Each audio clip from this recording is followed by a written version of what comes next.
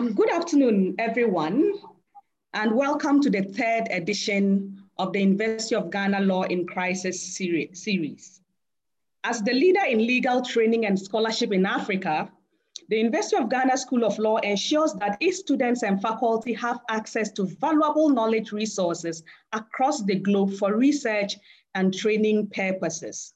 In addition to this, the University of Ghana School of Law leads in contributing knowledge and training to meet the needs of our country, sub-region, continent, and the entire world. It is for this reason that when the COVID-19 pandemic broke out, the University of Ghana School of Law started the Law in Crisis series as a virtual forum for reflecting on pertinent questions of law and policy that have been triggered by the ongoing pandemic. The first two iterations of the series examined substantive challenges posed to constitutional and democratic governance in Ghana and the West African sub-region. The discussions covered issues on election resiliency measures, exercise of executive powers in response to COVID-19, policing, international dispute settlement, and commercial contracting, as well as changes to criminal justice responses in the face of the pandemic. We are glad to see some of the recommendations made on this platform reflected in some aspects of our national life.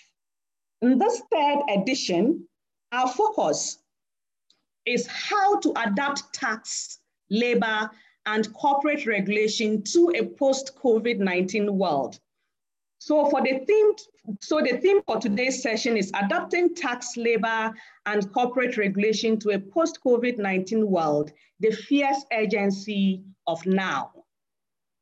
To help us with this discussion is a rich panel that will assess the current regime regulating taxes, labor, and corporate entities within the context of the pandemic and offer suggestions and solutions for legislative responses to these challenges.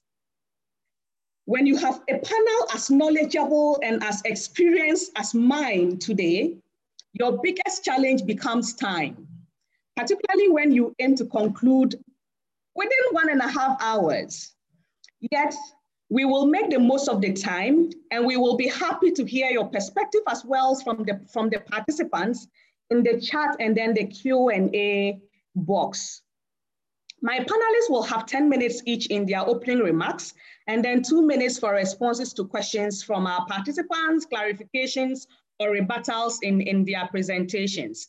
And then towards the end, they will have 6 minutes each for their recommendations and closing remarks. For our panel today, now let me go straight to introduce to you our very, very rich panel. We are going to have an interesting time today. So on the panel today, we have Dr. Abdallah Ali Nachia. Dr. Abdallah is a senior lecturer at the School of Law here at the University of Ghana. We also have Mr. Seth Asante. He's a partner and then head of financial institutions and capital markets. He's also the head of energy and infrastructure at the law firm Bentienchel, Lecha and Ankuma. We have also Kingsley Owusu-Ewule. He's a partner at PwC with vast experience in the areas under discussion today. We also have Mr. Daniel Antrenua. He's the head and then tax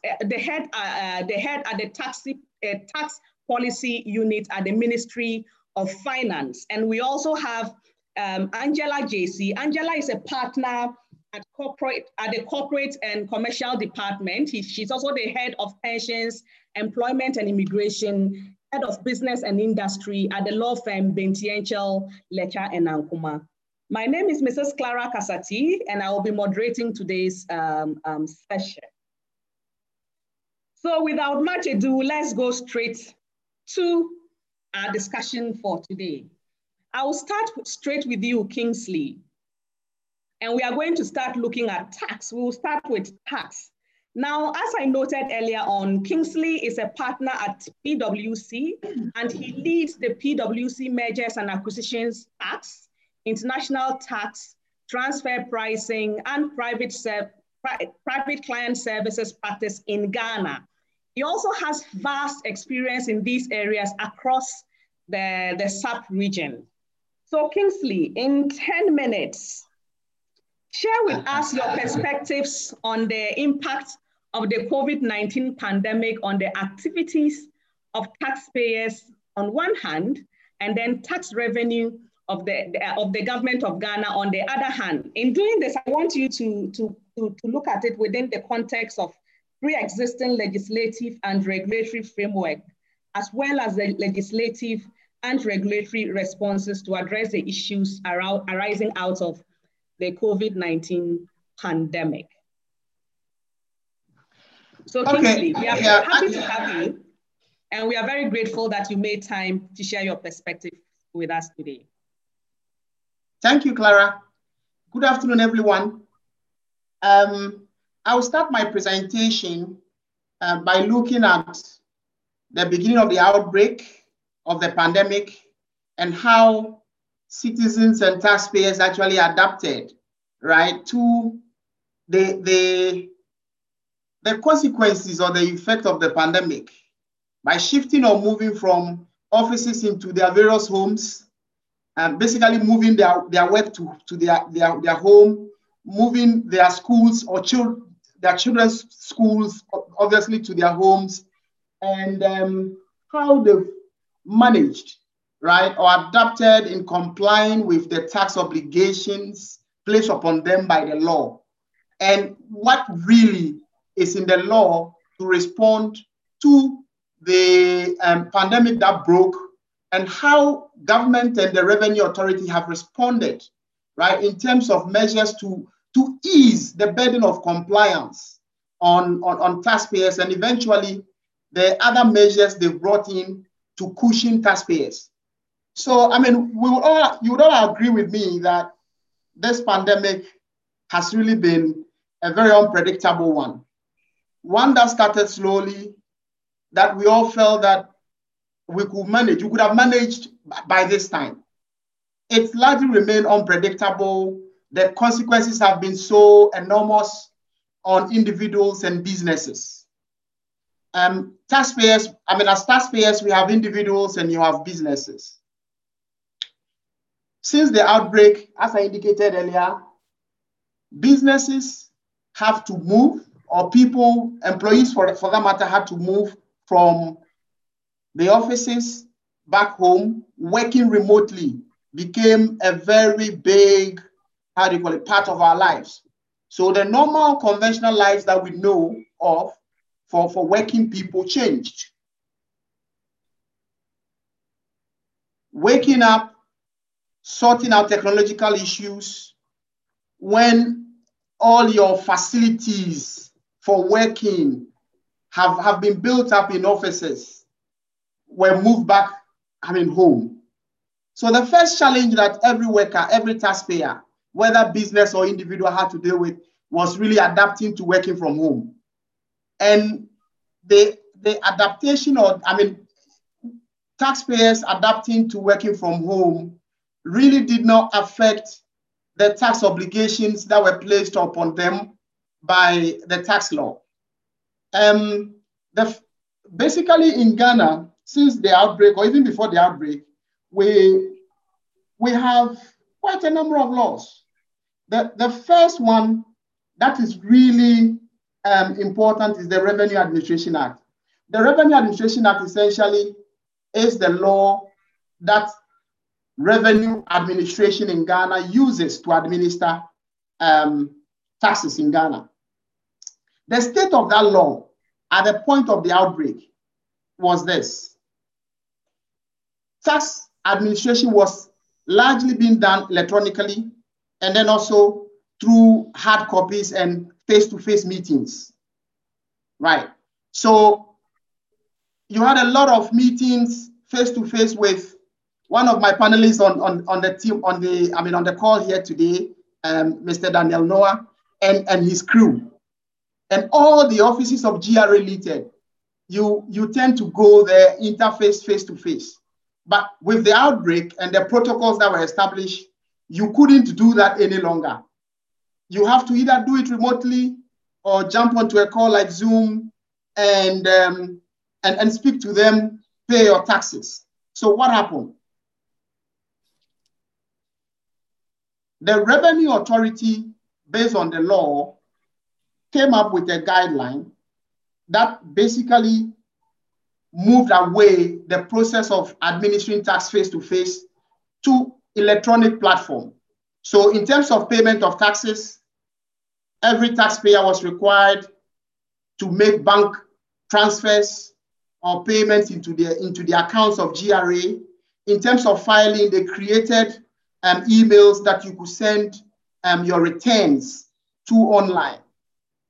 You know, and all these were done within the current provisions of the law. But what really is the case is that, but for COVID, I'm sure we pretty much wouldn't have moved as faster as GRA did. The law has been there. You have, provisions on creating electronic document system for tax administration, but that was not fully, implemented. You could still do it even before the outbreak. You could still pay taxes using your bank, your bank EFT, electronic bank transfers. You could file returns by dropping them through an email. There was also a system that was being created under the government of Ghana's e-governance program, and then a program that they call ITAP. But with all these two programs running, with the objective of moving payments of taxes and the administration of taxes to an online or electronic platform, that was not completely done. But obviously, the outbreak catalyzed that process a bit.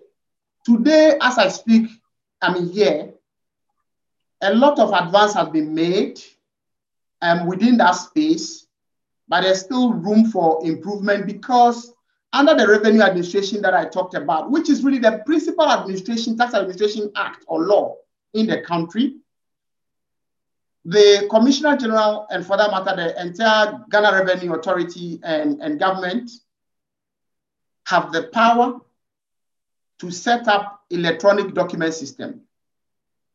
That, as I indicated earlier, has been done to some extent. But I seated here, I will not be able to open an account, okay? I will not be able to open an account, say, with my PIN, log in, send a return to GRA, unless I use an email, right? I won't be able to use my platform to do certain payments unless I go through the bank system. About a few weeks ago, they also started using Momo. Momo is really a buzz. Momo is really, how do you call it? It's a payment platform that is also catching up. So Momo is being used, bank transfers are being made for payment of taxes. Filing is being done electronically. But we really need an ERP, like a bigger platform where every taxpayer can be there as we're working remotely, in a safer, environment, we can comply with the tax law.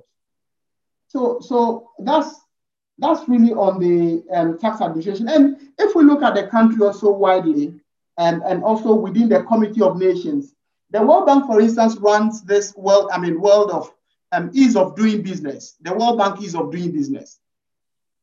Out of 190 countries, Ghana, placed 118th in 2019 when they last did it. Basically, cost of doing business in Ghana is high, or the country as a destination for investors is high. There's also a parallel survey that is run by PwC and the World Bank, and it is called Paying Taxes. Paying Taxes looks at the number of times you are supposed to pay tax in a year, the number of hours, most importantly, that taxpayers spend, okay, on compliance with the tax regulation. It will interest you to note that in 2020, using 2018 numbers, it took an average taxpayer 226 hours to comply with the tax laws. Why is it so? It's so because, well, most of the taxes, I mean, we have quite a number of taxes, number one. Number two, the taxes, before you can comply with them, you need to interface. But we are in a time where we should not be interfacing. We should have social distancing. Employers have a burden placed upon them under Article 24 of the Constitution to create, safer environment for the people. And so if you can't find the safer environment in the offices because you can't really trust where everyone is coming from and the number of contacts they've had before coming, it is better for you to allow them to work remotely, right? Kingsley, not to cut you, but you have 1 minute to summarize for this, yeah. Wow, okay, yeah, that's fine. Yes, so just for this opening remarks, yes. Yeah, so basically, these two surveys tells you that we are not really where we want to be. The tax laws, thankfully, have been carved out in such a way that if we were to have fully operational electronic platforms, compliance with taxes can be done with ease, and it will reduce the cost of doing business for employers and taxpayers in general. And I'm happy that I know that government is doing something, on that. They've basically rolled out business reform program, which is going to run for 3 years, within which they are going to create a one-stop shop, for all these regulators, so that taxpayers and people who have businesses to deal with or to do with GRA, the Registrar General's Department, and National Pensions Regulatory Authority and Senate, can walk in and then do it at a go. My prayer and hope is that they can actually roll out a platform for everyone to remotely access a platform, or to remotely access these services. Thank you, Clara. Okay.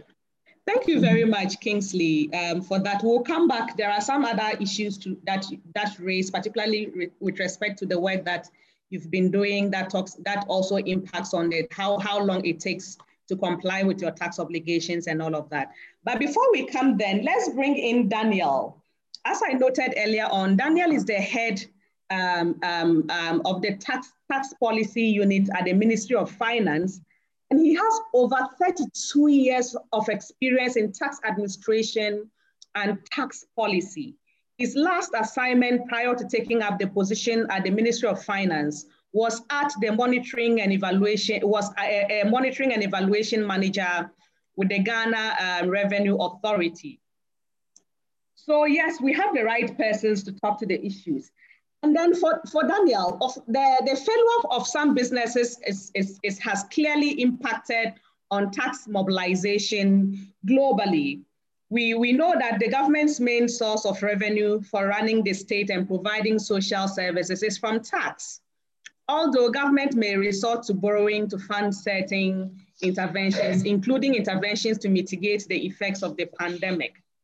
So with dwindling tax revenues and struggling businesses and rising unemployment, there are issues as to whether or not government is able to mobilize sufficient taxes.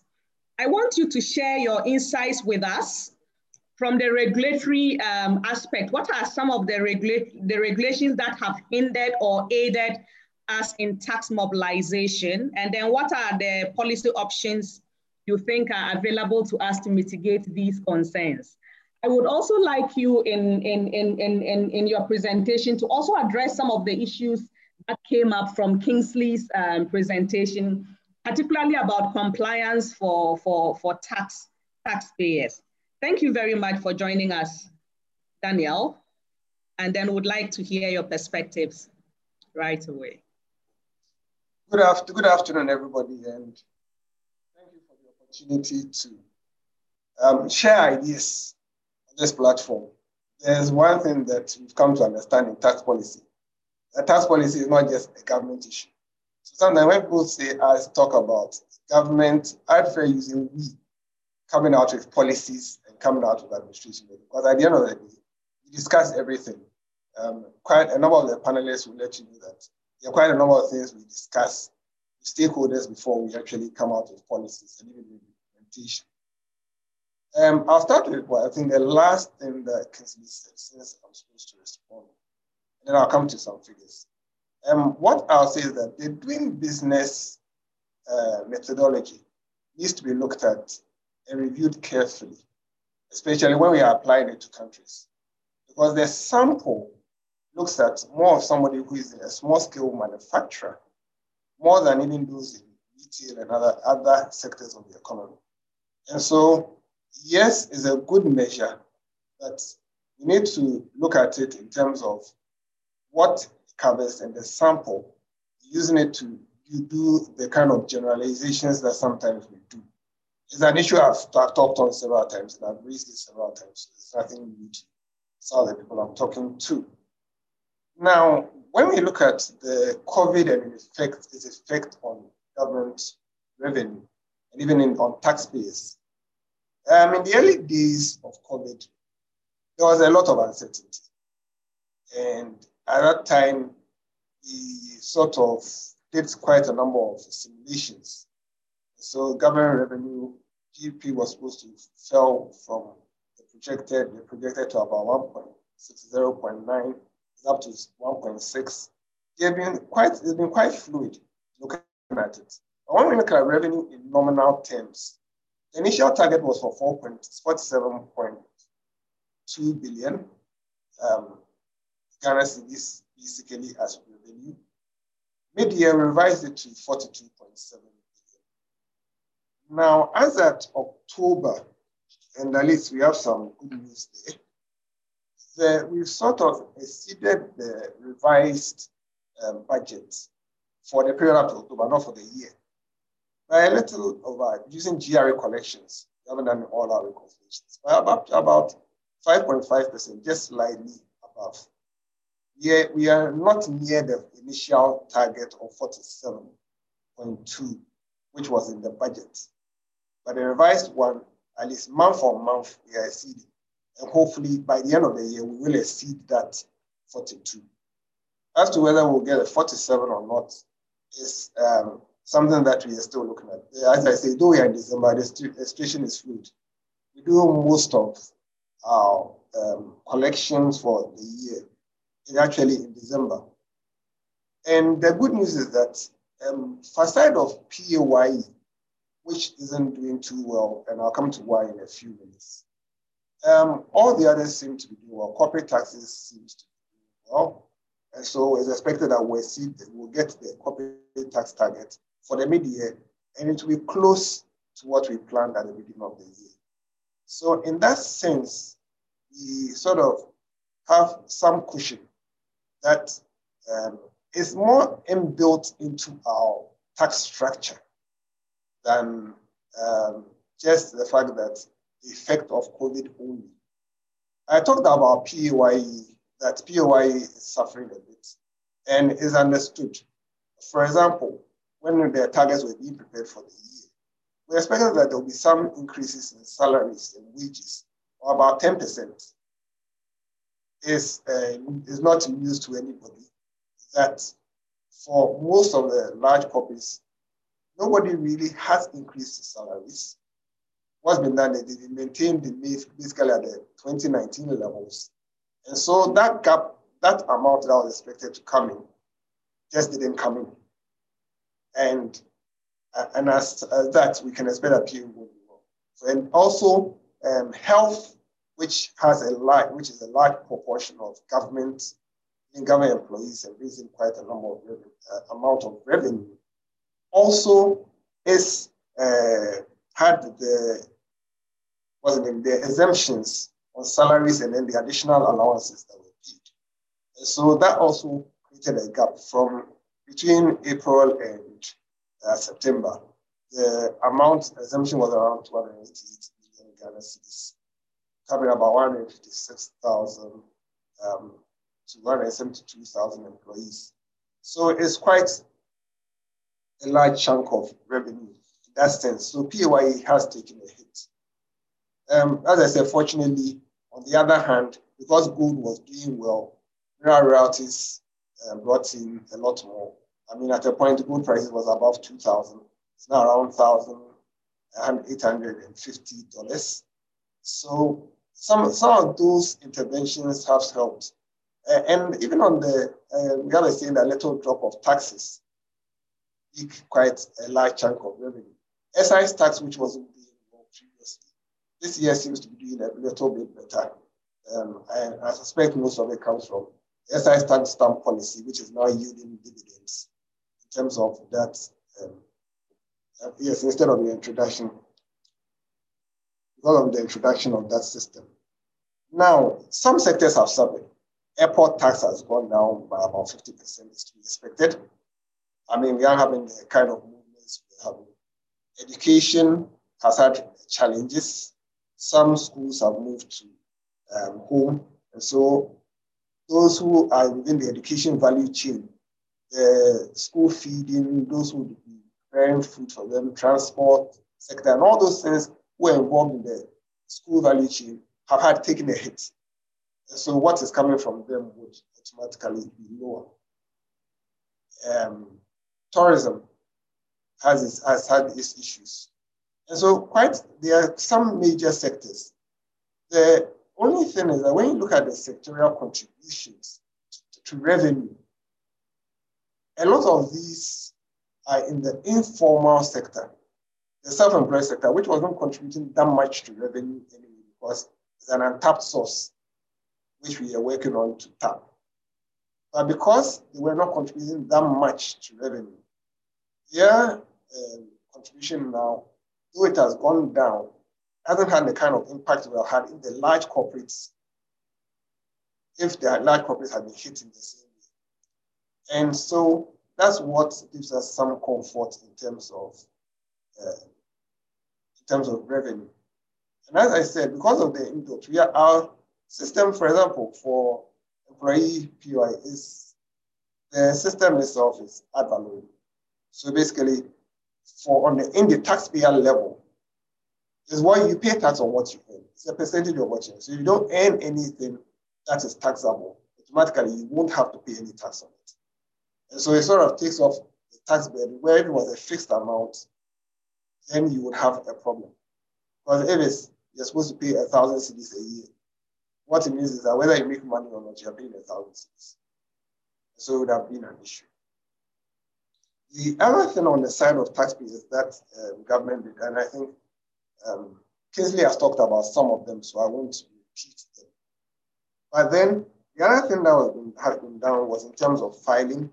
So for vehicle income tax and then tax stamps, what was done was that the first 2 quarters, especially the second quarter, that's up to June, the payments that were supposed to have been made, they were given the option of spreading it over several months instead of all coming into the office.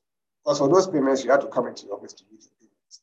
It's this third quarter that there was the introduction of the Ghana.gov system which we are using, which allows them to make payments online. So through the mobile phone and other means of making those payments so that you don't have to come to the tax office. And the interesting thing is that because of the informal nature of most of them, lockdown was actually restricted to Greater Accra and the Kumasi generally. So Accra and Kumasi. So those outside those regions were able to continue with their work. There were issues, people still had because of the social distancing and other things. That was not as bad as when it was in Accra. Because the lockdown wasn't for too long, and Ghanaians, we adapt very quickly to systems. And so somehow we've been able to manage to adapt to and keep on doing some of the things we are supposed to do, carrying out our civic duties.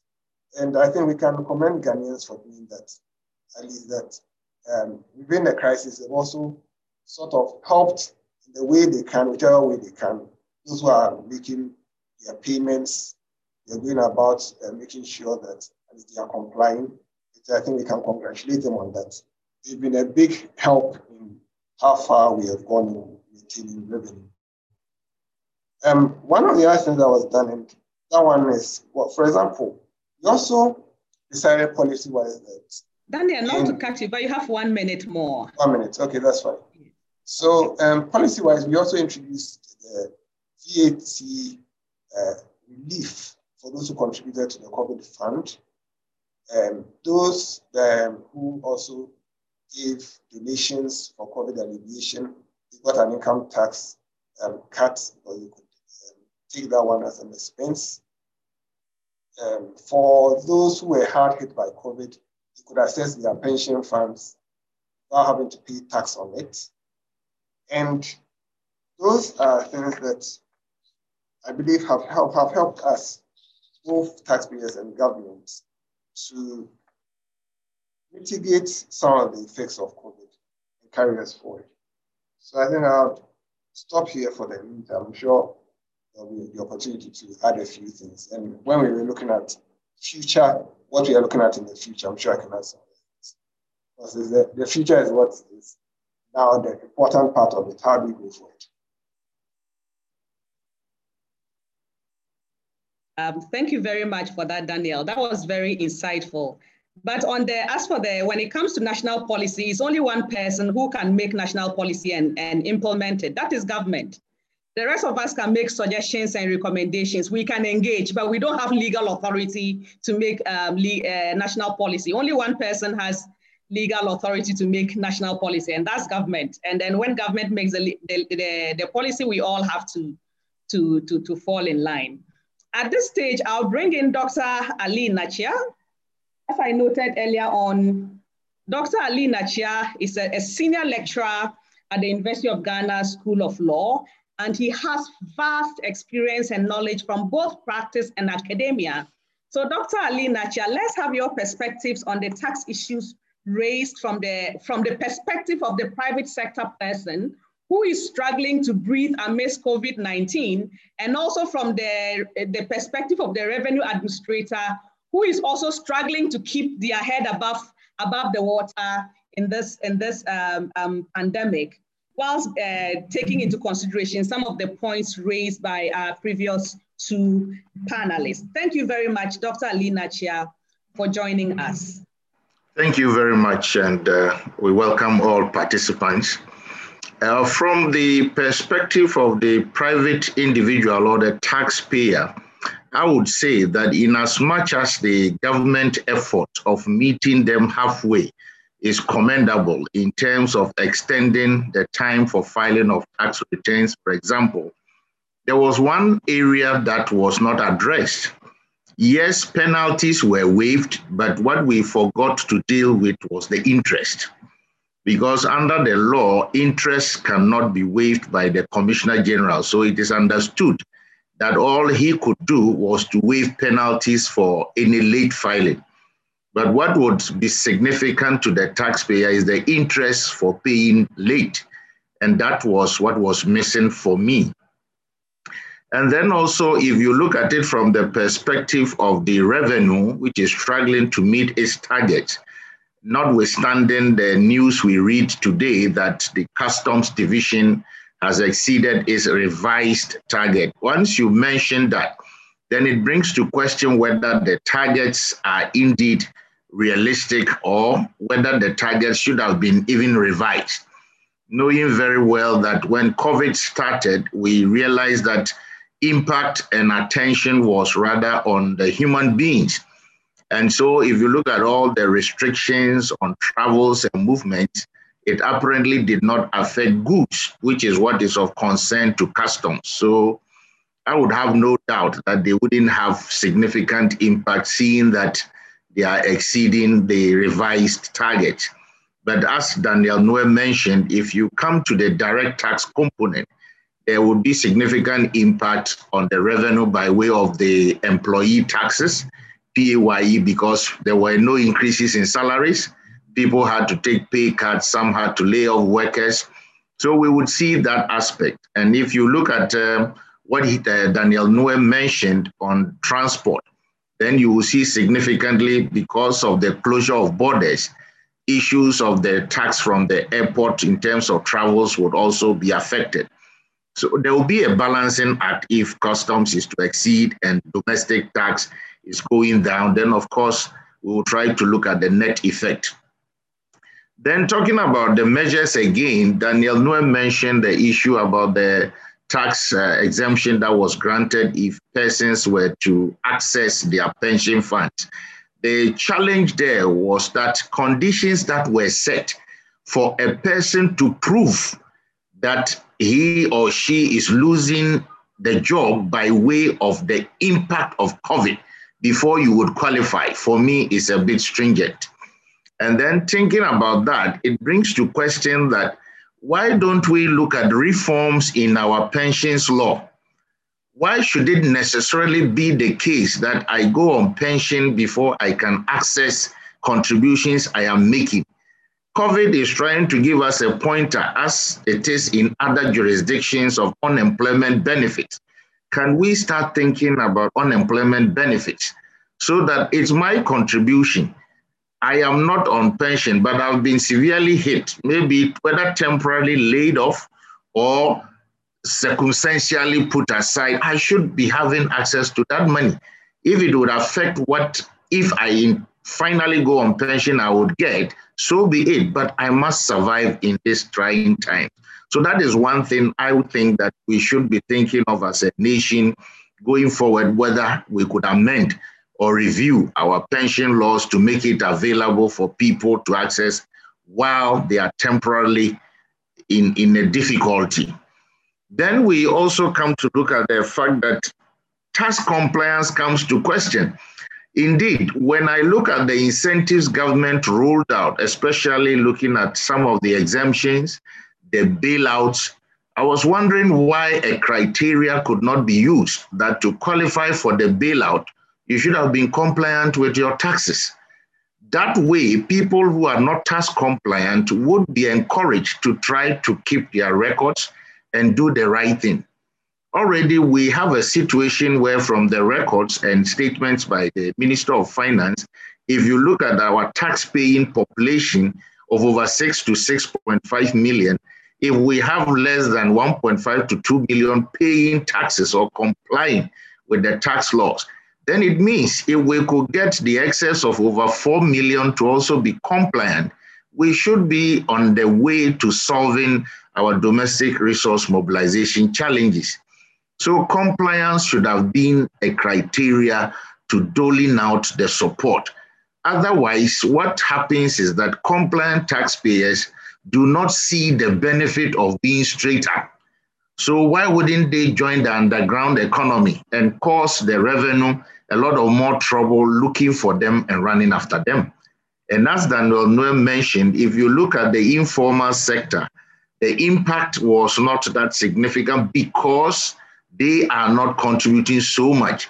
That raises another nagging problem we've been challenged with as a country, the 80-20 paradox, where research shows that only 20% of tax-paying population contribute 80% of revenue, whereas 80% of taxpayers contribute only 20%.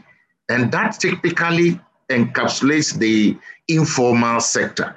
So you realize that the big corporate entities, the banks, the insurance companies, the mining, petroleum, they form 20%, yet contribute 80%. And then you come down to look at the informal sector. Research shows are between 70 to 80% of the economy, contributing only 20%. So if we are to ensure compliance so that we get the 80% reduced to even 60%, what it will mean is that we have 20% of the informal now joining the formal economy. Then we will change the paradox to a 60-40. That would even not have been bad for an economy. So these are lessons that I think COVID is showing to us. Then also we come to look at the issue of tax profiling, how we profile the taxpayers. Because if we were relying so much on certain sectors like mining, petroleum, and the financial sector and the services sector, the telcos, information now will let us know that a certain segment of taxpayers is now leading the economy, the digital economy, ICT. Even this discussion we are doing is now on Zoom.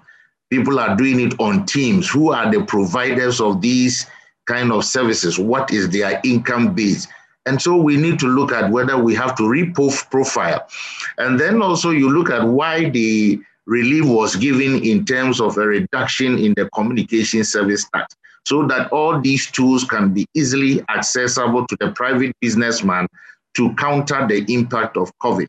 But at the same time, it means that those who would use all these facilities are those going to earn the income. If people have, like Kasapreko has changed one production line from alcoholic beverages to hand sanitizers, it tells you that then those who are producing hand sanitizers, nose masks, face masks, and all those PPEs are then going to also come in as income earners even within this COVID period. And that is why the GRA may have to look at the reprofiling and see that it is time certain sectors now also come to take the lead in trying to help us recover as a country. So I would say that in terms of this, I was looking at one, the SNIT component or the pension rearrangement. I'm looking at tax compliance and also the taxing of the digital economy, which I know Daniel Nwe and his team and Jamra, the Commissioner of Domestic Tax and his team are working on. But then we need to speed up, because as we go gradually out of COVID, these should have been put in place within this COVID period so it can roll off when we resume. Knowing very well scientists are telling us we'll live with the virus for the next 2 to 3 years, it should be a planning phase for us, and then a rollout and testing phase, so that after the 2 years, 3 years, we should be on the road. And we shouldn't make it temporal, so that after COVID, we go back to old ways. Now that we are making people file online, people using ICT tools to discuss and hold meetings with the GRA, it is good we continue at that trajectory and not relapse when COVID is over. And then lastly, I was looking at the point where Partner Evelyn mentioned in terms of the doing business. Yes, as Daniel Nwe mentioned, it's an indicator, but of course, that is the same for CPI and per capita income. Whether they are good indicators or not, they are the guiding principles. So I was thinking that with the COVID, to ease the burden on taxpayers, we would have relooked at our National Health Insurance Levy and the Get Fund Levy, which we've made non-refundable or non-claimable by taxpayers. It all adds to their cost of doing business, which is affecting our ranking. Thank you very much for these initial comments. Thank you very much, Dr. Ali Nachia. And keep your questions coming in the Q&A session or in the chat box. I'll come to them shortly and then put them to our panelists. But before I come to the questions, let's also discuss labor. Labor is very important. Everything, whether post-COVID-19, we all must work because we all must eat. So labor is one of the issues that we have to look at. So I want us to next look at labor, and I want Angela to take this one. Angela is a partner of the Corporate Commercial Department of the law firm Bentienchel, Lecha and Ankuma. And as I noted earlier on, she heads the Pensions, Employment and Immigration and Business and Industry Practice Groups. Angela has over 19 years experience in legal practice, and she has advised both international and local clients on employment, pensions, and immigrations law, as well as business and industry. So she's going to be sharing with us very rich experiences from practice on some of the labor issues that we will have to deal with post-COVID-19. Now, Angela, we know that COVID-19 has wreaked havoc on the global economy. It has disrupted global supply chains, constricted demand for goods and services, and negatively affected the aviation, hospitality, and general services industry. Some have also reported low turnover and then relatively huge wage bills, which have left employers with a raft of employment law concerns. Chief among these concerns are whether our employment laws are agile enough to assist the employers navigate these uncertain times. So Angela, in 10 minutes, I want you to share with us your perspectives on how the pandemic affects labor relations, and then whether our laws are able to navigate these times and what you think we must do to make it better, a balance for both employers and workers. Thank you very much for joining us, Angela. Thank you very much, Clara. Thank you for the kind words. Good afternoon to all our listeners. Thank you for the opportunity for allowing us to come to this platform. From a labor practice perspective, yes, the COVID-19 pandemic brought a lot of confusion. In the early days, employers didn't know what to do. Were stuck between a situation where you had laws that didn't fully address the issues that we're confronted with, and also between the employment contracts that also did not fully address the situations. So we have the certain solutions that the law provided, which were to allow employees to go on compulsory annual leave, which is a statutory right. Yes, under the Labor Act, the employer had to give notice to the employee to go on leave, but the law allows you to override that, and in a situation where you couldn't, that was one of the business solutions that employers could resort to. Of course, that was not a very viable solution because it was in the short term. In a situation where you had offices closing for weeks or more than a few weeks, then that solution was not very practical. Then again, we had employers resorting to the other measures in relation to terminations of employment. You could either do a simple termination, which was also not viable in terms of the fact that you were then confronted with mass terminations, or you had to go to the redundancy provisions. That also comes with it costs. And these situations did not seem to be very, very good business solutions. In between these three solutions, you had the situations that the employment contract did not address. And so you have, and also the law did not address. And so you had employers now asking employees to take an unpaid leave of absence with or without salary, or with a reduced salary. These are not provided for by the law. And therefore you had to agree these with your employees or with the unions if your employees were unionized. So we realized that there was a big gap, and there was also no clear path or direction from government, and that we had a lot of queries from employers asking if there were any measures that government had put in place to address these situations. Well, there was none. Yes, there were some interventions in relation to direct income support for the frontline health workers, etc. But the majority of employees were left to and were left to fend for themselves in relation to dealing with their employers. Now, so we think that from a labor practice perspective, it is now time for us to take a critical look at the employment contract. The employment contract needs to address certain issues and make way, for example, to either vary the terms to include some of these business solutions that the employers resorted to, or even in certain situations, even sign new terms and conditions of employment. I think also that in terms of policy, we need to look at government intervention. The first point that I made earlier on, we realized that there was nothing specific from government to address payment of salaries.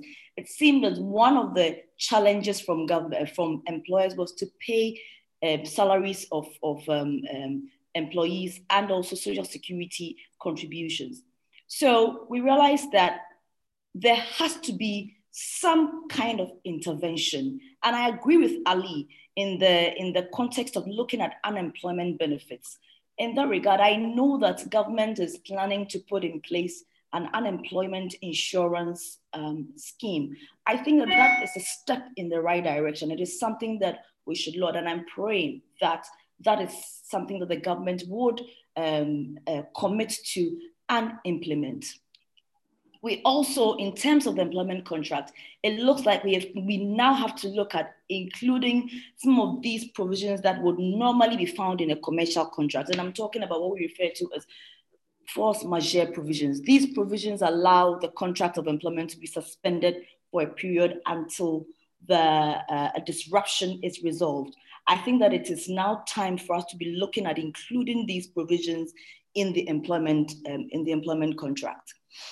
In terms of positive or transformational impacts, if you would want to call it that way, I see that one of the things that has come to stay is the work from home or teleworking issues.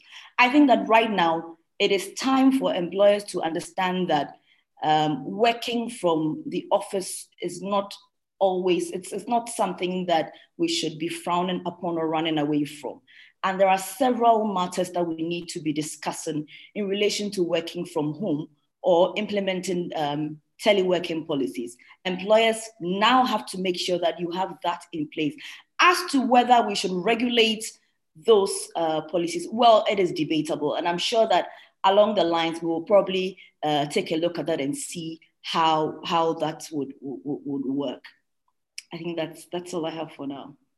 Thank you. Thank you very much. Yes, thank you very much, Angela. And thank you very much for keeping within the time as well. That was very rich, and we are happy to know the suggestions that we can look at and continue the debate for all of our benefits. Now, Mr. Owusu-Ewule, we would like to have your thoughts also on the employer-employee relationship, particularly in your other submission. When you were speaking your opening remarks, you talked about a survey that PwC is doing as well and some of your findings. If you can share briefly some more of the findings on that with us, and then relate it to workers and particularly employees, and how we could, at least some perspectives on what we could do with respect to employees, the employer-employee relationship in post COVID-19 or during the pandemic as well, because the pandemic it doesn't look like it is going away anytime soon.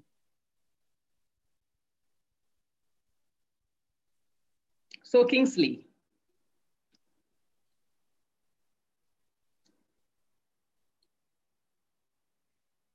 Kingsley, I think you are on mute. So if you can unmute yourself. Hello?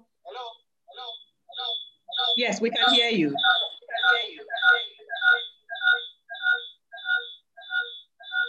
Okay, I think we are having challenges hearing Kingsley. Please hear you. Okay, so we'll move. Once we try and fix whatever the issue is with Kingsley's mic, and then we'll come back to Kingsley. Seth, before we go to corporate regulation, yes. Hello, Clara. Yes. Hello, Kingsley. Clara, I can hear you now. I can hear you. Okay. So then, yes, let's go then. Yeah, so I was saying that actually Angela has done just a great justice to the issue on labor, and in terms of employee and employer relationship, I think from my experience, at the heart of it is really the relationship that was set out in the contract of employment with these employees. What I have seen working with a lot of employers is that most of these employment contracts actually indicated that their place of work is the office. Then at the outbreak of the pandemic, you realize that it is no longer safer to work, from office. The home tool for most of Ghanaian workers wasn't also safer or even appropriate. So most employees had to incur additional costs, right? They had to incur additional costs in setting up their workstations, investment in technology, Wi-Fi, in order to be able to work remotely. Some businesses and employers actually agreed to take up some costs relating to the use of technology. But then most of the employees went out of their way to actually incur or invest more within that space. Then the regulator of labor, National Labor Commission, right? The National Labor Commission. There are matters relating to labor disputes that must be taken to them. During the outbreak of the pandemic and up till now, if you need to deal with them, you have to go there in person. Online platforms have not been set up. How do employees who are aggrieved, access services from the Labor Commission? I think that for me remains a big issue. And as we continue to look at our lives in these post-COVID times, the National Labor Commission, need a bit of investment around remote accessing of their services. Mm-hmm. I should be able to lodge a complaint remotely without any issue from my home or from wherever I am. And they should be able to report or revert to me within a short period of time without any issue. So for me, I think these are the 2 points I would like to make, in addition to the points that Angela made. But she covered most of the issues here. Okay, thank you very much, Kingsley. So before we'll be coming to the questions, I can see some questions in the Q&A session. We'll be looking at the questions shortly. But before we look at the questions, let's discuss corporate regulation. We all have to survive, and some regulation has to happen as well, because we have a regulated sector. To help us discuss corporate regulation, we have Seth Asante. Seth is a partner at Bentienchel, Letcher and Nkrumah, and as I noted earlier on, he heads both the Financial Institutions and Capital Market Practice Group, as well as the Energy and Infrastructure Practice Group. His practice focuses on finance, private equity, capital markets, banking, and general corporate practice. Seth is also a lecturer in company law at the Ghana School of Law, and his students love him a lot. I have to say, his students love him a lot, and so do I. Seth taught me company law at the law school. Seth, we know that businesses are struggling, yet there are regulations to be complied with. In 10 minutes, share with us your perspectives on the impact of this pandemic on corporate regulation, considering the pre-existing legal and regulatory framework, and what can be done to help businesses and entities thrive. Thank you very much. Yes. Thank you, Clara, and good afternoon to everyone. I'm very grateful for the opportunity to be part of this panel. I think when the pandemic struck, I was personally very concerned about how clients were going to comply. I think the first concern was really disruption, and the disruption comes in various forms. I think key is just general compliance. Secondly, in relation to just existence, just being able to survive. I think when you look at our legislative framework, we have actually coped quite well. So if the question is asked whether we need specific legislative reform to deal with the issues that this pandemic has brought, I don't think so. I think what this pandemic has actually shown is that we actually have quite a good legal framework, and we have to just use it well. So if you take a look back, when in April, when we had the Corporate Insolvency and Restructuring Act come into force, now many people thought that one of the things the pandemic was going to lead to were companies needing rescue. And that law, of course, provides for a scheme for companies to be assisted to be restructured when they are facing financial problems. But to my knowledge, I'm not aware of any company that has used the framework. I haven't worked on one. No client has inquired from us to use it to be able to be rescued.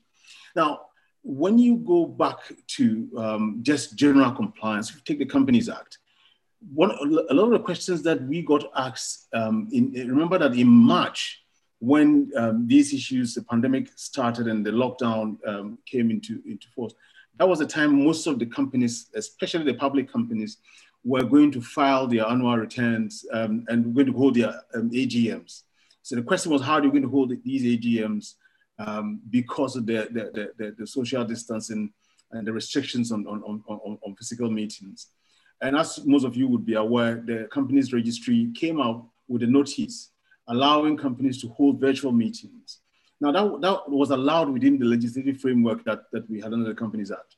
The SEC, being the regulator also of public companies who issue securities to the public, also came out with guidelines also in May, setting out detailed rules on how companies can hold virtual meetings. A lot of companies were able to use this mechanism to hold their meetings. The timelines for filing returns were extended. And so I think that what was shown is that the regulators understood the agency. They reacted quite quickly, and they reacted within the framework without needing additional legislative response to deal with the problems that we had. Now, I think when you look at, in terms of the financial issues, the Bank of Ghana responded. But there was a reduction in reserve rates that allowed banks to provide more liquidity to the market. Most banks actually provided for clients to come back to them to renegotiate if the COVID impact was such that they could not service their financial obligations. And this was individual for various banks. Now, there are simple things that clients kept on worrying about. For instance, signing documents electronically.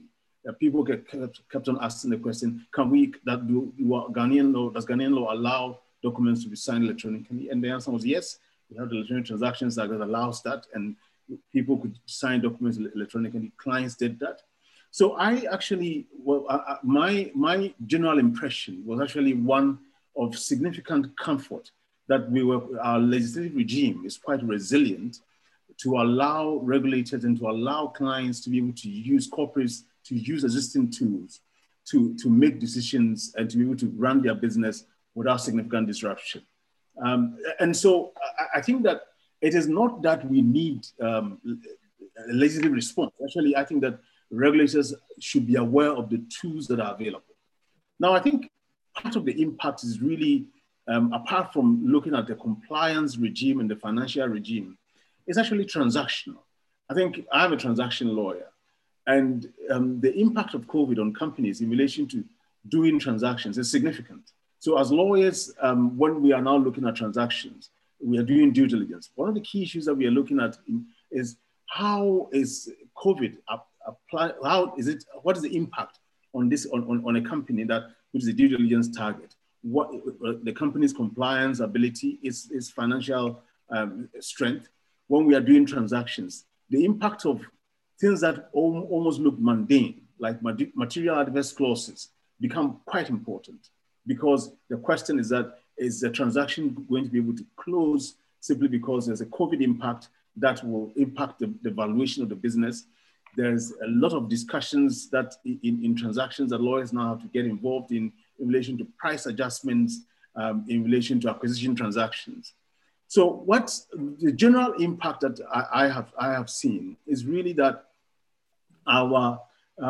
for instance, our Companies Act, from the registrar's powers, were used quite well in relation to virtual meetings. So in my view, what this situation has shown to us is that there is within our legal system a lot of potential for innovation, and that doesn't to achieve the type of innovation that we need. it doesn't need legislative change. It just needs regulators to be aware of the tools and use them. I think COVID has opened our eyes to that. And I think that the landscape is quite resilient, and we can actually be effective. We have been able to manage transactions during this time. In terms of, some of my colleagues on the panel have talked about interactions with regulators.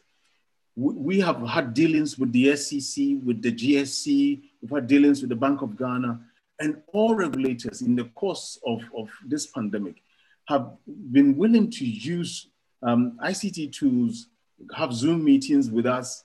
We submitted documents electronically, complied with requirements electronically without having to go to their offices.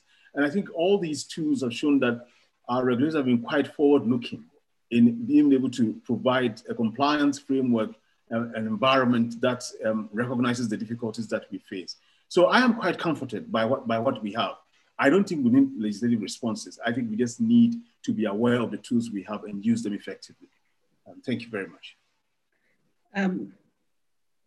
Thank you very much, Seth, for those rich contributions and keeping to time as well. We are very grateful. And we'll be coming back with questions and then for more on clarifications. But for now, I just want us to go back. I want to go to the questions that our participants have, and then we'll come back to the discussion. There's a question from Wilma. She is a bit long, so I'll just read it out. She notes that over the years, widening the tax net has been one of the enduring challenges. With the onset of COVID-19, governments rightly recognized the need to provide support for vulnerable persons and small businesses, but many in these categories historically fall outside the tax net. Without seeking to propose same, I noted that in some states, COVID-19 reliefs depended on the tax credentials of beneficiaries. Given the escalation of IT solutions, data systems, money transfer platforms, etc. What is the current status and what are the perspectives of our panelists on fast tracking the expansion of the tax net so as to move us to a more equitable tax system? Now, which of you would like to take this? Kingsley. I'll take Kingsley, I'll take Daniel and Ali, I'll take Angela, I'll take Seth as well, yes. The reason why I would be happy to have perspectives on this is, sure we all know that as for the tax net, it's a burning issue all the time. The few people who have to pay taxes all the time complain of being overburdened, and then we are always looking at how we can widen the tax net. So, yes. Okay, thank you, Clara. I think when Dr. Ali spoke initially, he did speak extensively on this. The fact that only 20% of potential taxpayers are actually contributing 80% to tax revenue and vice versa. So what can we do? Basically, if I look at Wilma's question, she's talking about vulnerable persons and then small businesses, which have historically been outside the tax net. I think for smaller businesses, also for small businesses, they've done so voluntarily because there are no exemptions, or there have not been exemptions that exclude small businesses. So that's the first point to make. Basically, they've either been avoiding or evading taxes. What we need to do straight up around small businesses is really to find them. Again, Dr. Ali talked about profiling. Just on that, before we get to the profiling bit, on the small businesses, are they avoiding or evading? Is it easier for them to comply with their tax burdens? I would like you to actually, the survey you talked about that you did, yes, so let's look at it from that angle. How easy was it for taxpayers to comply with their tax obligations? How long did it take them to comply? How many days, how many hours? And then we can see whether it's easy for small businesses to do that. Yeah. No, I mean, yeah. So if we take the paying taxes report of PwC and the World Bank that I spoke about initially, where averagely a business or a taxpayer would take 222 hours to comply with taxes in a year, right? For a fresh graduate or for a young person who has started up a new business, that would certainly be too much. That certainly will be too much. And these smaller businesses and their owners will grapple with even knowledge of the law, to start off, and the full compliance of it. So, I mean, for me, the best practice I know around smaller businesses is really to give them tax breaks. What the developed countries will do, is to encourage, innovation, startups, to begin, flourish, expand, get to a point where you can then begin to tax them. But the way our tax laws are written, once you set up a company and you begin to look for contracts, and you go and register with GRA, GRA will ask you to bring a self-assessment return. And in the self-assessment return, they expect that you will project an income and the tax you will be paying in that year and on quarterly basis. But here is a startup, here is a small business starting. For the first year, second year, it may not even have business. I have personally registered some small businesses where they have struggled to pay the initial assessment GRA has raised on them. So certainly having tax breaks for smaller business would encourage them to walk into the doors of the revenue to register. So you would agree. So you would agree under that circumstance that it is not the case that the small businesses are necessarily avoiding or evading taxes. We just have a system that is burdensome on them to comply. I think I probably have to disagree a bit with you because, okay, so much as this is the best practice or this is what most countries are doing, if we don't have it here, businesses and taxpayers generally still have the obligation to comply. Yes, the good thing is, from what you are saying, let's take the projection you are talking about. So then how do they flourish? The little capital they have, they should come and put it in taxes and fold up or fizzle out. Yeah, so yeah, I mean, what should be happening is a situation where, or basically, let me step back. If you don't have income, you cannot be taxed. We all know that if you don't have income, you can't and should not be taxed. So if you walk to a GRA office and there is an assessment that is raised upon you, when you know for a fact that you do not expect any income, you need to politely explain your situation to them. I have done that several times, and I'm happy to report that the revenue in most cases will listen to you and will change their position. So there are two things.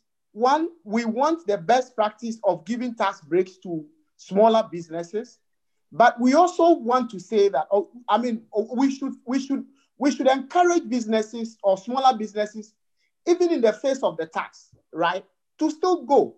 Because if you don't go for GRA to see you, or if GRA is also not able to see you, when you should be paying some tax, you are actually evading but not avoiding, right? So you are evading and you are not avoiding.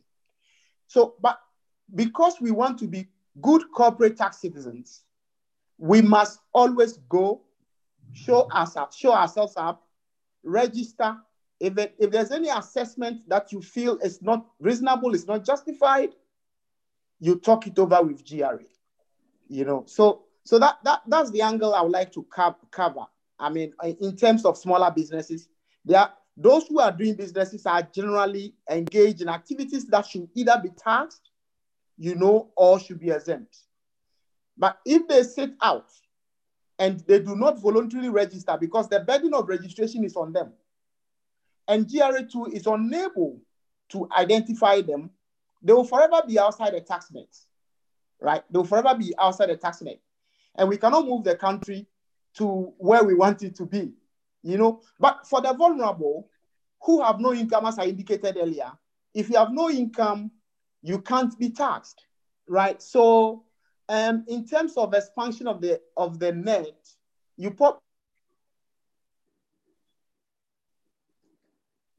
Okay. I think we've lost Kingsley. Probably may not be able to expand the net to them because the business activity will make it possible. Situation where being vulnerable, the state must come in to support them. You know, so these are my comments on it. Yeah.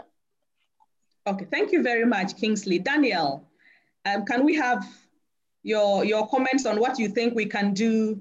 The question that has been asked: how do we deal with this issue of equitable taxing so we are able to bring a lot more people into the tax net? Okay, thank you, Clara. It's interesting the way Kingsley ended, and I think I'll start from this.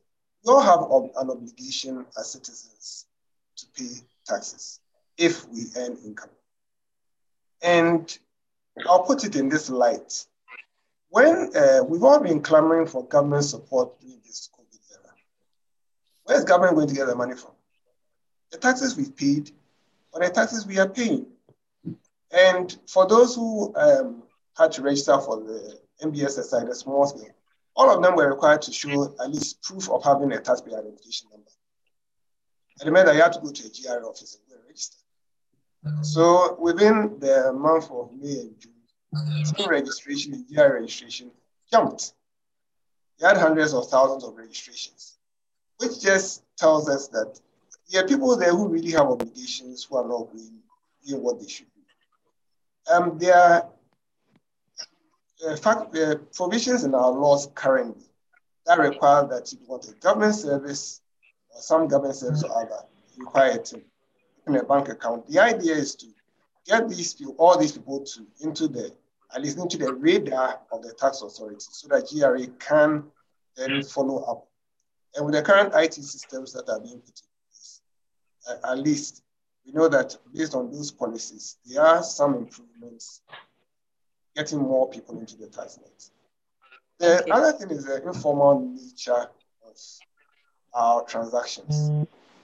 And that also poses a challenge, in which I think we need to start looking at paying for services. Kingsley mentioned something which means a lot of people don't know anything about paying their taxes, but they are really not interested. They are not prepared to pay anybody to help them. And so they go muddling around till they get into trouble with the tax authorities and it becomes another battle. So as we get people to formalize, we expect that we will gradually get more people into the tax net. This is a very broad topic, actually. We can spend the whole day talking about it. So I'll stop here. I'm sure Ali will add a little more as well. Yes, thank you. Thank you very much, Daniel. Before we come to Ali, Seth, can we have your perspectives on how you think we can deal with this issue? We've been worrying about it. We all complain about it.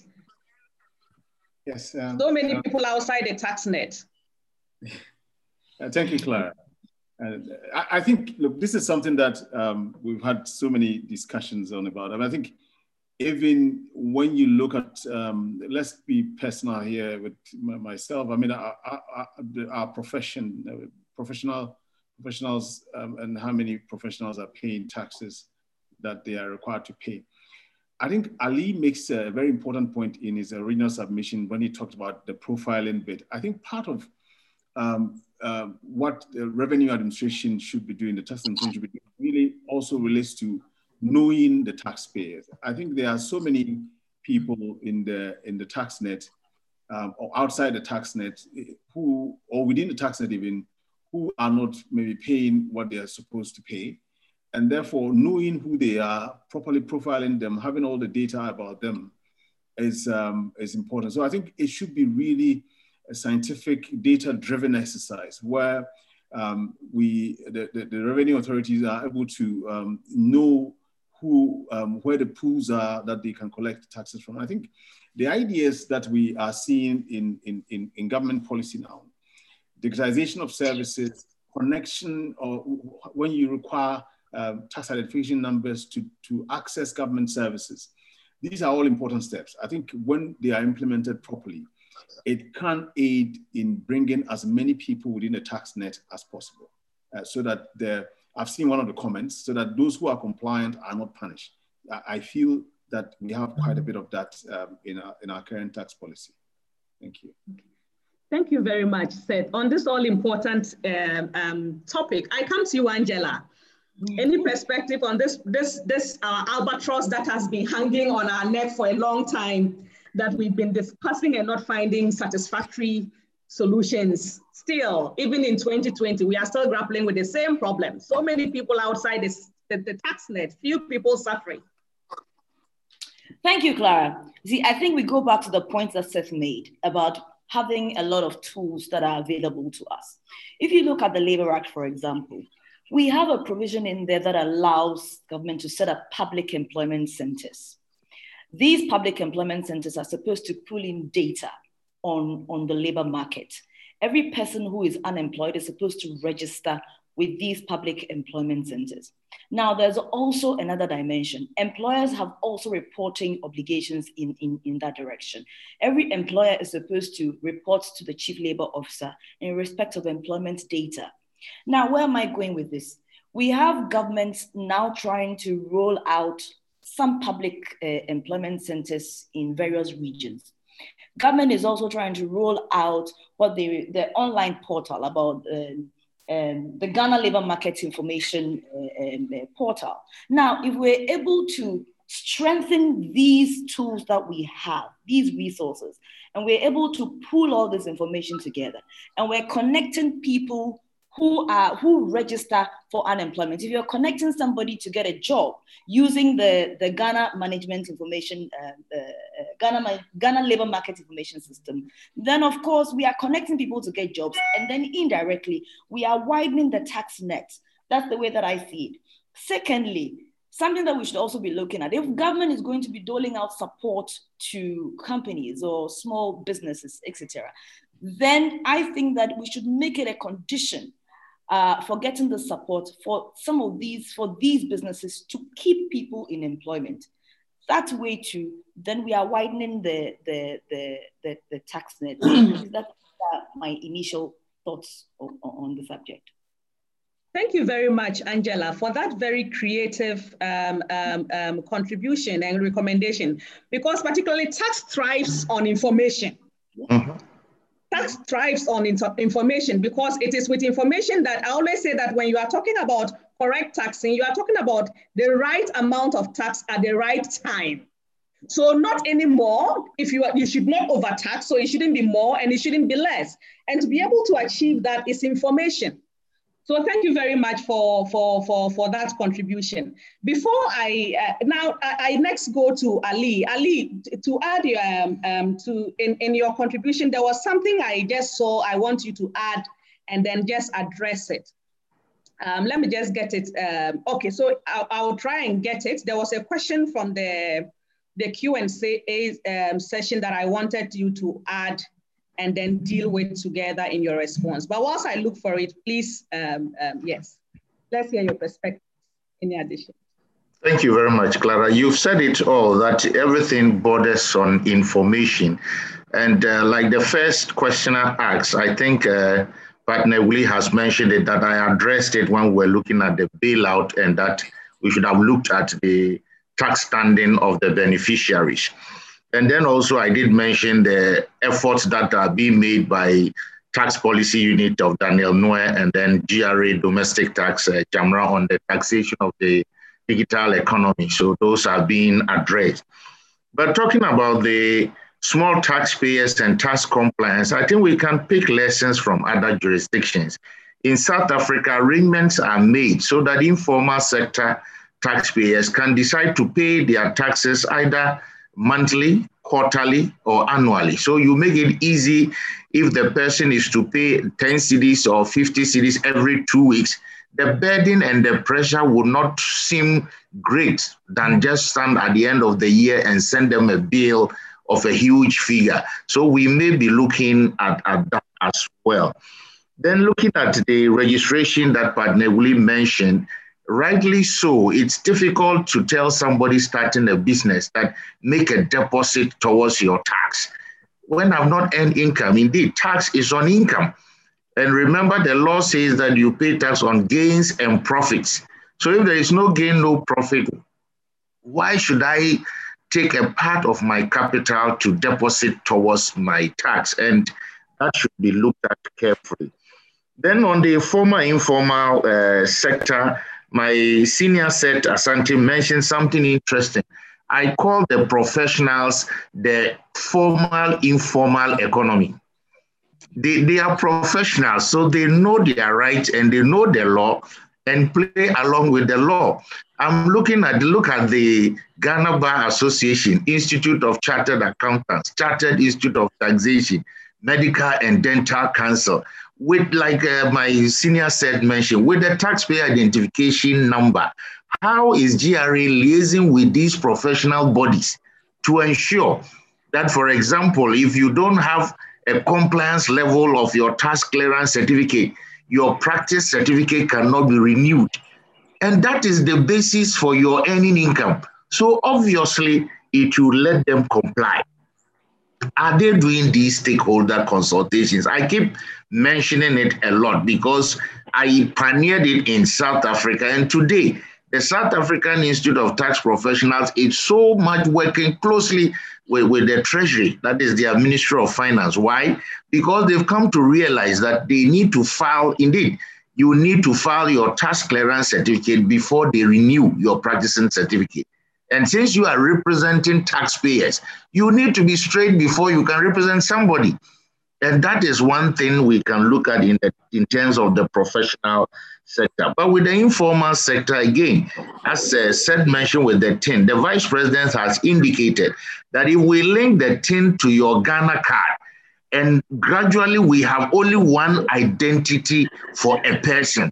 Your TIN is your Ghana card number, is your voter's ID, is your SNIT contribution. You can't get lost in the system. And that solves your problem, Clara, that now you have all the information. Angela mentioned it. You have all the information in a document. If you want to seek a job and we want to profile you, we have your number. We can trace you per your tax contribution and whatever. Because if you do the analysis, you realize that, have we checked if the number of people registered in the database of SNIT are the same or equal or close to whatever GRA has as people paying employee taxes? We have so many things to do with information, as Angela mentioned. Thank you very much. Thank you very much, Dr. Aline Lachia. Just briefly, in 30 seconds, the question was whether you think from Timor, he wants to know whether from your perspective, don't you think that indirect taxes are the way to go? We are struggling with direct taxes, so why shouldn't we look at indirect taxing in 30 seconds? Well, that is why I keep saying that if anybody says that some people don't pay taxes in Ghana, it's a bit of a false statement, because anything you buy, there is a tax on it. That's the indirect tax. So one, you can look at indirect tax, but remember, indirect tax is also part of the cost to business. Because whatever inputs the manufacturer businessman is buying to put into his business has a tax on it. So yes, indirect tax can capture anybody, whether you are informal or informal, because once you buy the item, it's on it. But the question is, we need to be careful the kind of services and goods that the indirect tax will be hitting. That is what I would say. Okay, thank you very much. There are still a lot of questions, but we are already, our time is already not very friendly at all. So we are going to move towards the conclusions. I would entreat my panelists to also read the questions on the Q&A so that you can add your responses in your concluding remarks. So your concluding remarks on, generally you have 5 minutes each to tell us your recommendations and the way going forward, as well as your concluding remarks. So I'll start with Angela.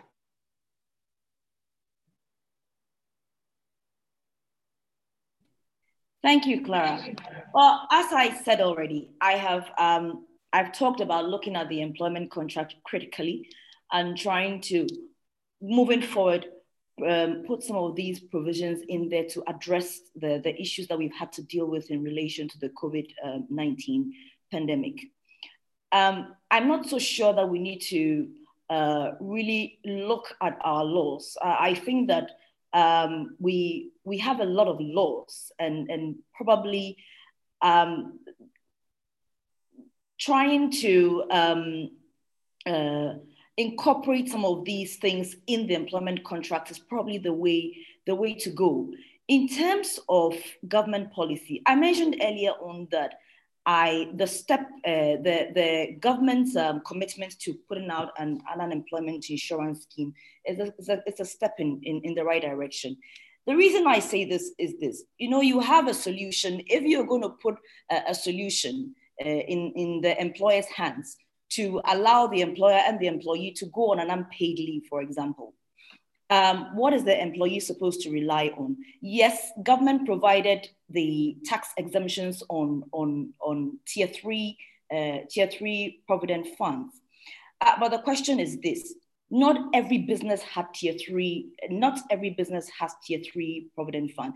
And perhaps it is now, we should look at making tier 3 provident fund mandatory for the employer so that the employee has something to rely on in such times. Above all, I think that I've commented on work from home policy. I think that it should be regulated. Kingsley mentioned costs and appropriate materials and all that. Well, you have those provisions under the Labor Act. Under the Labor Act, the employer is supposed to provide all the equipment and materials that the employee is supposed to work with. Yes, there are several matters that need to be discussed. And so we probably need to regulate reimbursement of costs, etc. And in some cases, we might even have to include industrial insurance. I mean, something akin to the workman's compensation that you would find if you're working in an office or you have to go somewhere. I mean, these issues also raise cybersecurity and data protection issues. But I think that if we have all these in mind, post-COVID, we should be looking at, we should be able to navigate the current situation. Thank you. Okay. Thank you very much, Angela. Next, we'll have Daniel. Daniel, you have 6 minutes. I just realized that I was supposed to come back to you to take a point you were going to make and I didn't. So please make that point and then also let us have your recommendations and concluding remarks in 6 minutes. Okay, I'll actually make the point as part of my conclusion. And I mentioned earlier that going forward, what are we really looking at in terms of government policy? And one of the things that we talked about early this year as part of 2020 was to come out with a medium-term revenue policy, overarching, which really would guide what government wants to do. Government hasn't changed its purpose. The purpose is support production with taxes, support them to generate revenue. The revenue moves into employment, it moves into people's hands, tax it at that point. And so that is government's general view. Now, in that, it means that you need to be, and Angela also mentioned the fact that you want to be equitable, you want to be fair, collecting the right tax from the right person at the right moment. Nothing less, nothing more. There's no need to overtax people. Make it convenient for people, and we've had that conversation. Make it convenient for taxpayers to be able to pay, using as many channels as possible as are available, whether it's mobile. And there are a lot of electronic interventions that have come. More are coming in. Rather, you can use Momo, you can use the USSD. There are several means in which you can use to make payments. And more of these things are going to be rolled out as we go along. Another thing has been that we talked about voluntary compliance. There's a clause in the Revenue Administration Act, which actually a lot of people didn't know about, but we've sort of enhanced in terms of voluntary compliance. Now, basically, the law has been assented to. The rules are being finalized. But you can now walk into any GRA office voluntarily, declare taxes that are owed. That's what GRA comes to you. I owe these taxes for whichever reason they are, and you can make those payments without a penalty. Ali talked about the interest bit of it. That is also still under consideration.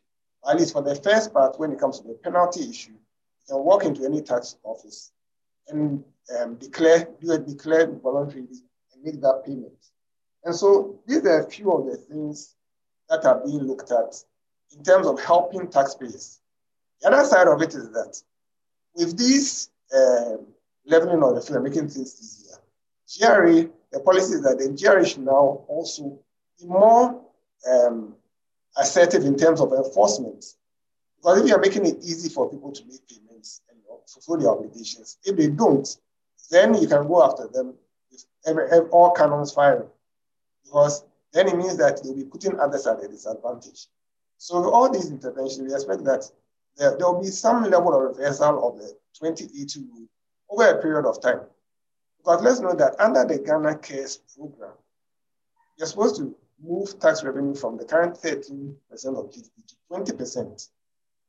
The digital taxation aspect of it, the new areas that are coming up, which Dr. Abdallah and others have mentioned, are things that we are all going to look at. And I say that we are stakeholders in this because some of the ideas will come from those of you who are practitioners.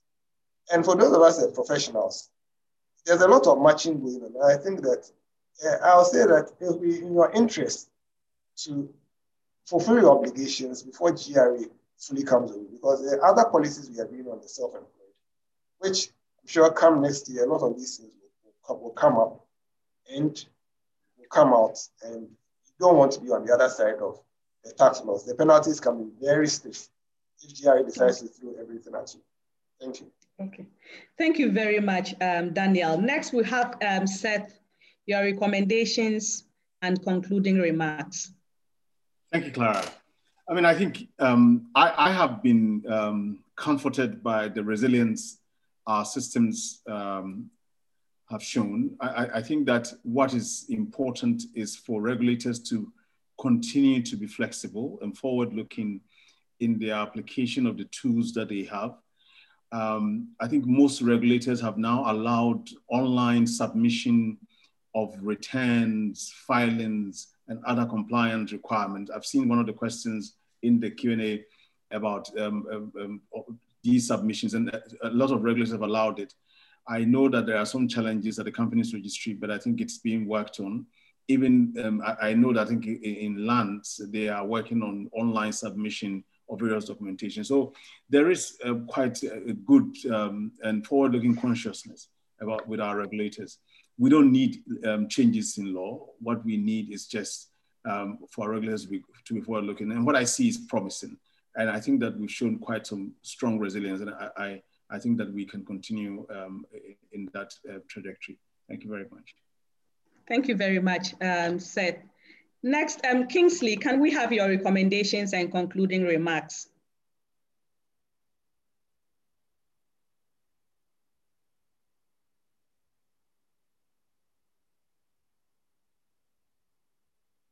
Kingsley, you probably need to unmute yourself. You are muted.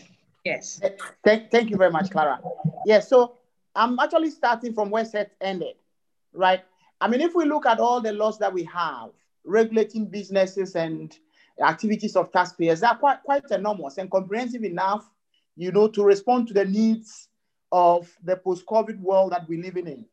Right. So we don't need so much. We don't need, well, we need little or no change at all. The first recommendation I'll make is that we have within the Revenue Administration Act a provision that says that tax documents should be maintained in Ghana. I think we need to be a bit flexible. Technology has run ahead of us. There's cloud computing. The multinationals and the local companies that have the financial muscles are able to keep documents in the cloud, right? The servers are not sitting here, but you can access the information at the click of a button. The law should be able to adapt to, if you like, the changing times. If you force people to keep information in Ghana, and the situation we have is that they are keeping hard copies in their offices, and most of them don't even have off-sites, right? Working from home remotely in times like this, it becomes very difficult to access information, so we need to look at Section 27 of our Revenue Administration Act, which really, basically requires businesses and taxpayers to keep documents in Ghana. It should be permissible to keep documents, in the cloud, as long as you can assure the Revenue Authority that when they come calling, because the law actually gives them access to your records, when they come calling, you can actually click a button and make it available to them. The next point is, and that touches a bit on Francis Timor's point, as to the future direction of indirect tax. Look, the many international organizations have said that the way to go is indirect as opposed to direct tax. And I suspect that it is actually in pursuance of that the government of Ghana then and the Revenue Authority passed the Physical Electronic Device Act. Okay, this law has been passed. Essentially, what the law sought to do is to make it possible for people not to be issuing hard copy VAT invoices, to buyers. So when you go to when you go to a business, you don't need hard copy VAT invoice. There will be point of sale devices that businesses will set up and will be hooked onto GRA platforms. Every sale that will be made by these businesses, GRA can actually remotely monitor the amount. So that's also another way of even adding everybody to the task net or broadening the task net. So we've passed a law. The law has not been implemented. I think we should quickly, as a matter of urgency, implement it. And it will also help in terms of taxpayers not carrying or not even touching, having contact with this hard copy invoices. Then the next point is really, again, coming back to the Revenue Administration Act. The Revenue Administration Act, when it was passed, actually envisaged a situation where GRA can actually deal with taxpayers remotely. So there is a provision on electronic documentation or document system.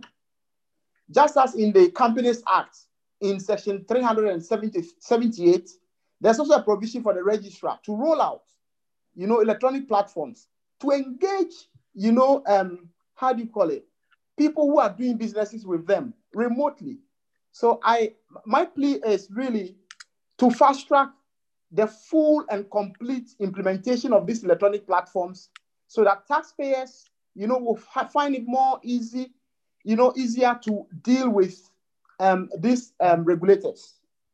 Okay. Maybe the final. Okay. So it's your final point in 20 seconds, and then we move to Dr. Ali Nachia. Okay. Yeah, so, there's also a provision in the Revenue Administration Act, which actually allows the Revenue Authority to defer the time or extend the time of tax payment to 12 months. What the revenue did was to extend and waive penalty, up to June. So what I need to, or what I'm sending, the message I want to send across to our participants and listeners is this, and taxpayers in general. You can make an appeal or a plea to the revenue to extend the time that you would be, you should be paying tax for at least 1 year. People should begin taking advantage of that. And I believe that the Revenue Authority will listen. If you are able to present a satisfactory case. Yeah. So that's all for me. Thank you very much for having me. Thank you very much, Kingsley. We are very grateful. Now, finally, let's take Dr. Ali Nachia's recommendations and concluding remarks. Thank you very much, Clara. I think all my colleague panelists have said it all. Yes, we have very good laws, little or no work to be done. The question that is left to be dealt with is implementation. So I would move quickly to see answers to some of the questions. Mr. Ofe asked whether COVID-19 vaccine would be exempt. I think surely with the pandemic, it would, if it is out and is coming in. And then Mr. Francis Mensah talked about deferment of tax payments, and that is what Partner Willie just mentioned. You can always discuss with the GRA, and then going forward, we hope the GRA would be able to relieve the payment of any penalties or interest when the deferment is arranged. I think Mr. Daniel Noel will look at the policy option. And then Francis Timor mentioned something very significant we cannot end without mentioning, the issue of corruption. Because if people want to be tax compliant, they read and hear how the tax revenue is being misapplied, abused. Obviously, it dampens the spirit to be compliant.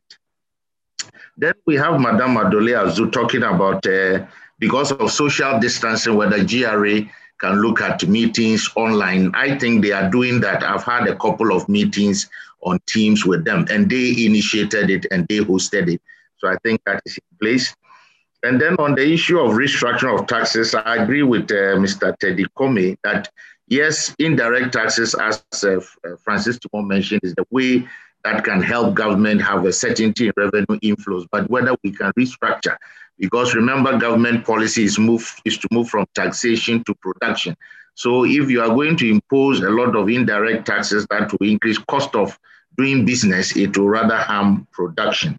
And then Ibrahim mentioned something I agree with Osman. He said that if there can be a liaison between Registrar General Department and GRA in terms of the businesses that are registered with them, but unregistered with the GRA, so that they can close that gap. So maybe because this is GRA and this is RGD, I don't think we need to change their name to another RGA. So it will be rearrangement of terms, maybe from department to authority, I don't know.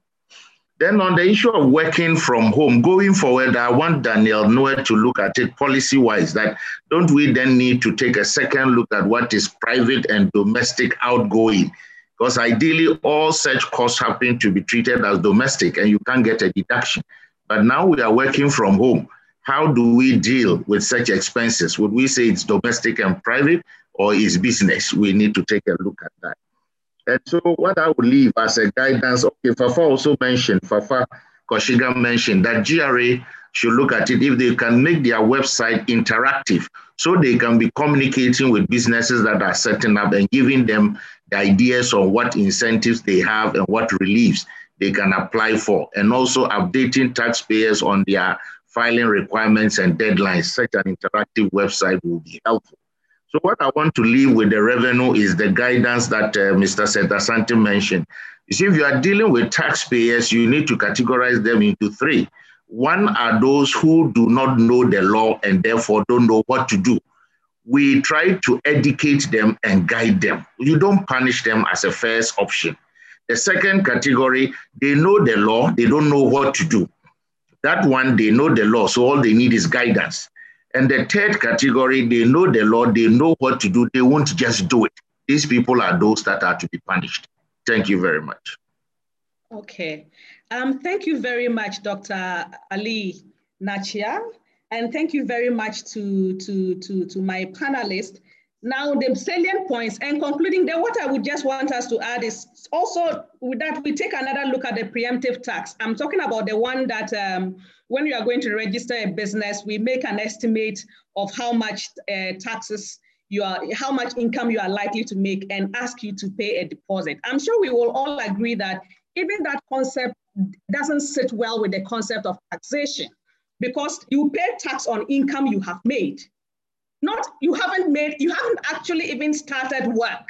So there is no income that is made. And when that request is made, of course, you are going to take from your capital to make a deposit. And if we are looking at the jurisdictions where people pay taxes and they flourish, like Kingsley mentioned along his presentation, it is because of how they have structured the regulatory system.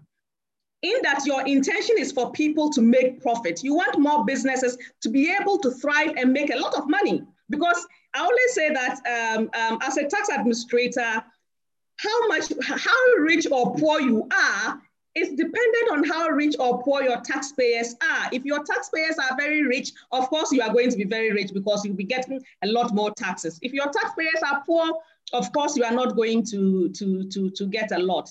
So we have to bear in mind the guidance that Dr. Ali Nachia also gave in terms of how we treat our taxpayers so that at the end of the day, our aim is how do we get our taxpayers to make money so that when they make a lot of money, we can get our share, rather than create the situation sometimes where we have to close down their businesses or push them out of the market, and then they don't thrive. If we look at SMEs, they are not thriving. A lot of them are either fizzling out or at the same place for over 10 years. What it means is that we are not doing something right.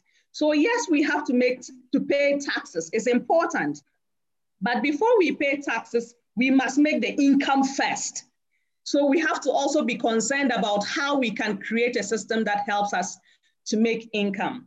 I want to thank GIZ for sponsoring this forum and to bring us the knowledge and information on the discussion and policy, and hope that Daniel will lead the policy angle so that the recommendations and suggestions made here can be considered nationally, and then where appropriate, we put in place national policies for our collective benefit. I also want to thank tremendously our panelists for sharing their knowledge and experiences with us today for free.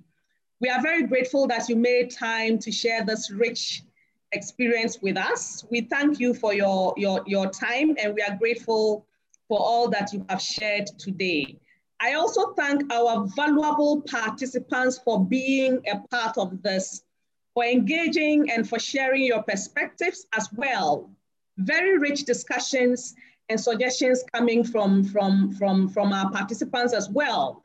I'm sure that a lot of them are going to be taken into consideration so that we together can see how we can make our systems much better, much convenient, much simpler for all of our people. To our faculty, students, alumni, and stakeholders, I say you are simply amazing. We are very grateful for all the time that you share with us and for all the work that you put into making the University of Ghana School of Law what it is today.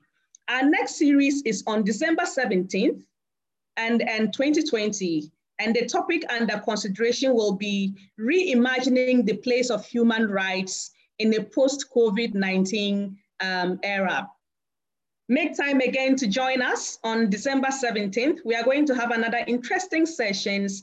And once more, we will be looking towards to getting your perspectives as to how we push human rights at the frontier in our country and make it better. Thank you very much for joining us once more, and hopefully see you again on December 17th, 2020. Thank you. Thank you. Thank you. Thank you. Thank you. Thank you. Thank you. Bye. Bye. Thank you. Thank you, and bye-bye.